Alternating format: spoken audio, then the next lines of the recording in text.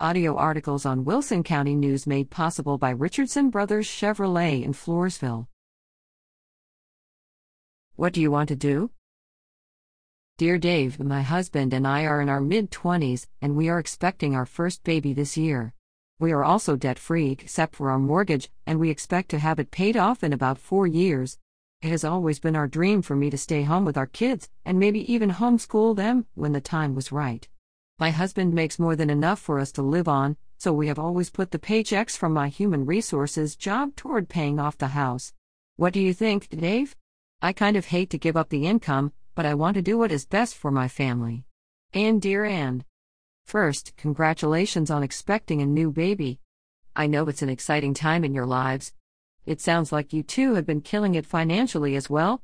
You've both worked hard to set yourselves up for a great future. Honestly, there's no wrong answer here. Under the circumstances, the big question is, what do you want to do? Of course, a final decision should be made by you and your husband together, but you're doing the smart thing by analyzing the trade-off. By that, I mean comparing the ideas of continuing to bring extra cash to the household or being at home with your baby. If you love your job and want to continue those duties full-time, it doesn't make you a bad mom. It just makes you a working mom. But if you're in a season of life where you don't need a career income or workplace identity to be fulfilled, or if you just want to be home with your child, that's a really cool thing, too. And hey, if you like your job, there's no reason you couldn't perform some HR functions from home on a contract basis, like 20 to 25 hours a week while the little one's napping, with minimal strain on motherhood. Even if you quit today and it takes a couple more years for you guys to pay off your house, so what? It's still not a bad choice. The bad thing is, lots of ladies end up with mom guilt no matter what they do. They feel guilty if they're not staying home with the little one, and they feel guilty if they aren't generating an income. Society wants you to be everything, and when you choose to be one or the other, it doesn't know what to do with you, and lots of times becomes really judgy. You're blessed to be in a unique financial situation. So do what you and your husband feel in your hearts is best for you and your family.